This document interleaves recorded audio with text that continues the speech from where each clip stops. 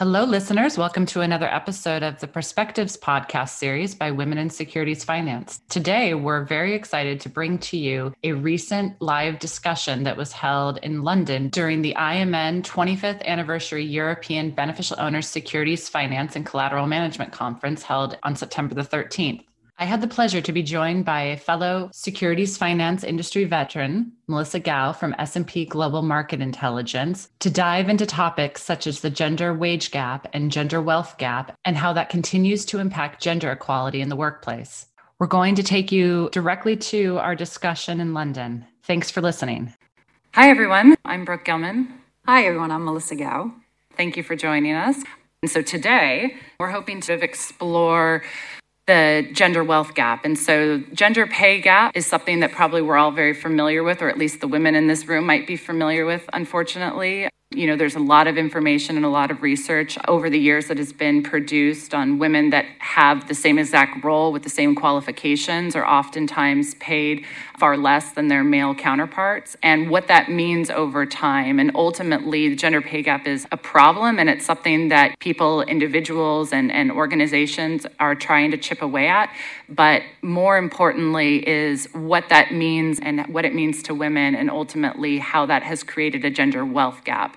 And I think that's important not just to the advancement of women, but I think it's also important to a lot of our organizations in the investment space. And how do we pay attention? There's a huge amount of wealth that is not actively invested in the marketplace because women also have a gender investment gap. And so that's really what we're looking to explore today. And I thought maybe, Melissa, we could start off with engaging in that gender wealth gap conversation. Which is an important topic that doesn't get nearly enough airtime. So here's some very, very sobering statistics that I've gotten from our friends at Ellevest.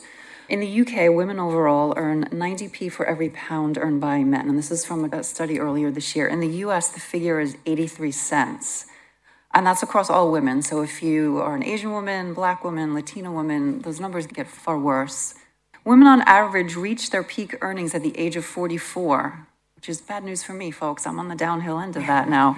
I have 1 year to go. And then keep climbing for longer and reach their peak earnings at age 55. Women are in the workforce for less time, often not by choice, sometimes by situations due to unpaid leave or family care or illness.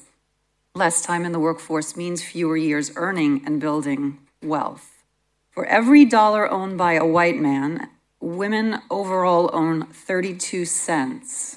Over the course of a 40-year career, women on average lose about $900,000 compared to a man. So those numbers don't look great. No, and if you think about it, money equals power. And so if ultimately men are sharing greater wealth, it also just continues to feed that imbalance of power in the conversation. Mm-hmm. Do women feel more beholden to men in conversations? Is the inner dynamic amongst men and women? How much does that wealth gap not just impact what they can do and what their lifestyle is and their health and wellness and welfare, but also I think it continues to play into that power dynamic too. I think we all spend a lot of time thinking about the pay gap, right? And we should, that's important. But thinking about the wealth gap is also important because it's a measure of inequality over time. It's not a point in time, it's over time. And it speaks to women's capacity to make things better for not just themselves, but their descendants and future generations, and create stability for the future generations. I think we're just starting to see some studies come out now about the impact that COVID has had on women in the workforce. So the numbers that I'm quoting were from 2020, so before the pandemic. And I think actually when we look back on this period, we'll see that we've taken some steps backwards in terms of the wealth gap. So that's a bit unfortunate. What should we be doing to address it? I think that's the key question. So for me, it comes down to pay, as we've already discussed. So all of the things that we're doing to pay women fairly and equitably, and to move women to the C-levels and to promote them into management roles that are the more highly paid roles. I think we've made some good progress in that, but across the board, we still have a way to go. I think also we need to address the fact that women typically spend less time in the workforce, and to acknowledge how difficult that is just to start or to re-enter the workforce. I know that a number of the firms that we work with and a number of our clients and prospects and others in the industry, we spend a lot of time. We have programs for women who need to come back into the workforce or want to come back, sort of an on-ramp sort of program. I think that's not just good for men, it's good for anybody who wants to come back into the industry, but to make that more fluid. I think the one thing that maybe was good that came out of this hybrid work from home working situation is that it destigmatized the idea of wanting to work from home. Many of us used to have long commutes, right? We used to work 5 days a week in an office. I know myself, I had a terrible commute. When I didn't have to do that anymore during the pandemic, that was transformational for me. I had more time for myself, I had more time for my family, I had more time for work even. So I think now that it's more acceptable to have a hybrid work situation, that makes it a lot easier for women to stay in the workforce. So I hope that that continues. I hope that we're able, as we return to office, as many of us already have, many of us are transitioning back into that that's something that sticks with us, because I do think that that's something that will keep women in the workforce longer, and then that will address the pay gap, the promotion gap, and ultimately the wealth gap. So we have three things here. We have gender pay gap, gender wealth gap, but also how that connects back to gender investing gap. Sure. I think that's a really interesting subject as well. Probably something we won't be able to cover. But if you think about it, women have less money. They earn less money, they have less money. But also how they invest it is very, very different. I was looking at some research that suggests that the majority of women keep their money in cash and liquid investments. It's a behavioral, it's a psychological thing. It's the way that money is marketed to them. It's the fact that in the financial services industry, I think 98% of mutual fund dollars are managed by men.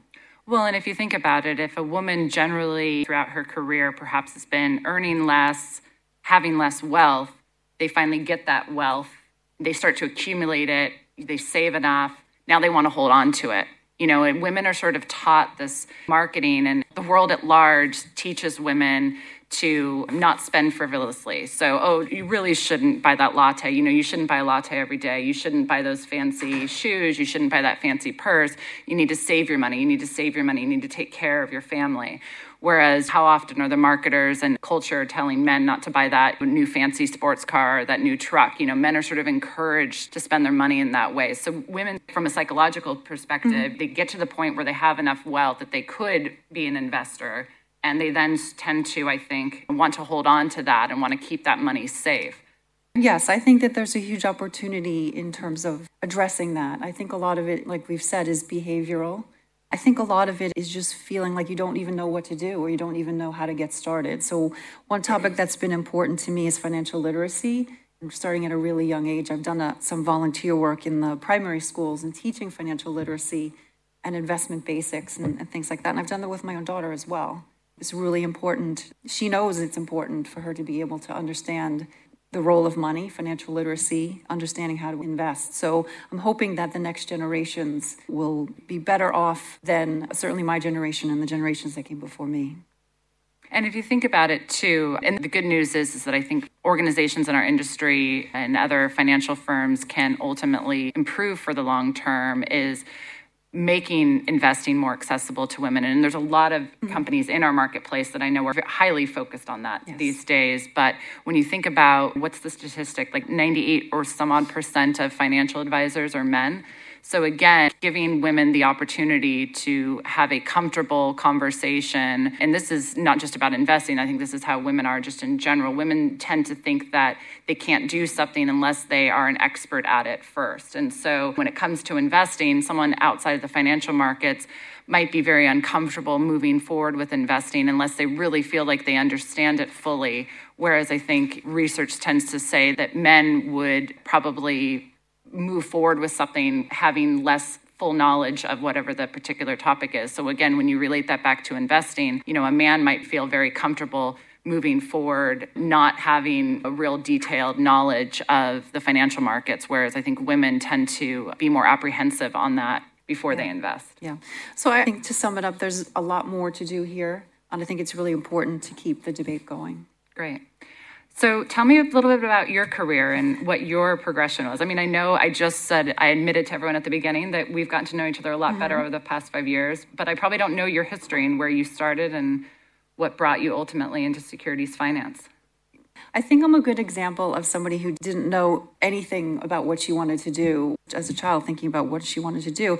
I didn't come from a background that was corporate or business focused. I came from a family of academics and teachers.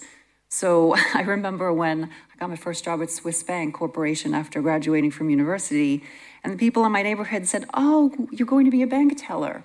And I thought, no, I'm not going to be a bank teller. That's not what this kind of bank does. And then I thought, okay, there's a gap here. So my humble roots started at Swiss Bank Corporation a very, very long time ago.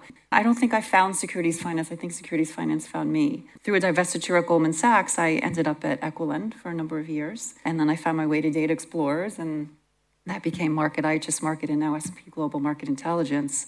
So I think we always say about securities finance, it's not rocket science, but there's a lot of nuance to it. And I think that's one of the things that I really love about this industry is that the relationships that I've had and developed have been really, really deep and long lasting. So I think there's a couple of things that I wanted to highlight that I think are important when we talk about building a career and building longevity. I've been in the securities finance industry for I think over 15 years, but I've been in financial services for over 30 years. So I've done a bunch of different things. So I think for me, when I look back on my career, it's been a career of resilience. It hasn't always been that way. I think early on, I had none of the qualities that I have today. I would have never thought I would have been able to sit up here in front of a crowd of people, some of whom I know and some of whom I don't, and talk about myself. So the idea of really doing the hard work, putting the hard work in to develop the skills that you want to have and the way that you want people to perceive you and to think about you. I had to do a lot of work to get to that point where I could get my voice out there. But I think the thing about resilience is you only build it by having things happen to you, and sometimes not some very good things. So for me, it's always been eye on the long run. Keep my eye on the long run. People who know me know I'm not a sprinter. I'm a marathoner. I'm in it for the long haul. So things happen. We recover for them. Things happen, you recover for them, and you just keep learning and you keep building that. It's something that I worked on a lot with elementary, primary school children as well, building resilience in them. I think that's such a key life skill, and I've been fortunate enough to build that along the way. I agree that resilience is incredibly important to your own personal success, career success, et cetera. But how do you advise someone, especially at a young age, how they might build that over time? I mean, it's a hard thing because, again, you have to sort of live through things to then ultimately become resilient and come out on the other side of it. Is it more about encouragement? Is it more about having that endurance marathon mindset? I mean, what do you think? I think it's about recognizing that there's very few mistakes or fatal mistakes. We don't punish people for making mistakes. We don't punish people for bad things happening, right? We learn. We have to learn. So it's kind of a cycle of you make a mistake, maybe you fail, and then you learn from it. So it's not so much the failing, it's what did you learn from what happened. And I think it's important to give encouragement. I think that for me, that started at a really young age. I was allowed to make mistakes, I made mistakes. I learned from them, it wasn't fatal, and I moved on. So I think building that confidence in someone else can be quite challenging. It's quite possible. I do a lot of work, some people in the audience know this, about finding your voice, right? And for me, that was a really important thing, was to find my voice. I was a very, very soft-spoken, kind of very introverted person at the beginning of my career.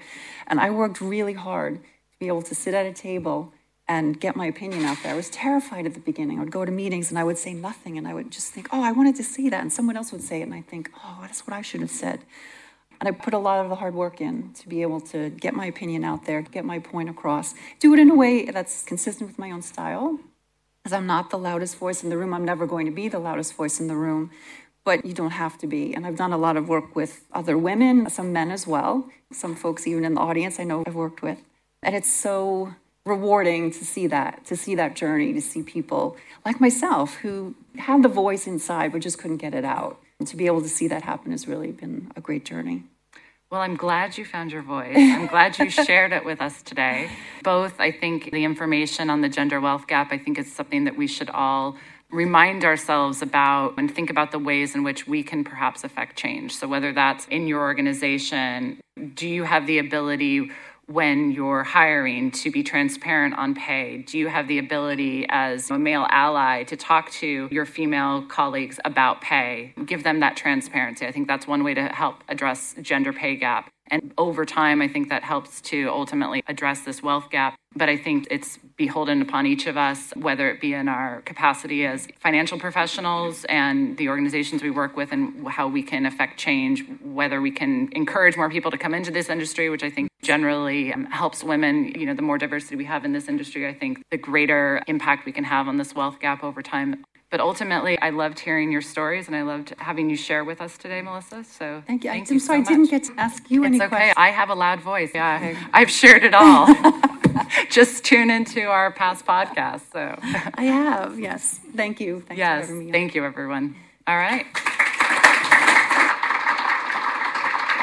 Thank you again, listeners, for tuning in to another episode of Perspectives by Women in Securities Finance. We really hoped you enjoyed the conversation from the IMN conference, and we're excited to continue sharing these types of discussion and other leadership stories and career development opportunities throughout the marketplace. If you have ideas for future podcasts or would like to join as a speaker, please don't hesitate to reach out to Women in Securities Finance, and you can follow us on LinkedIn and visit our website.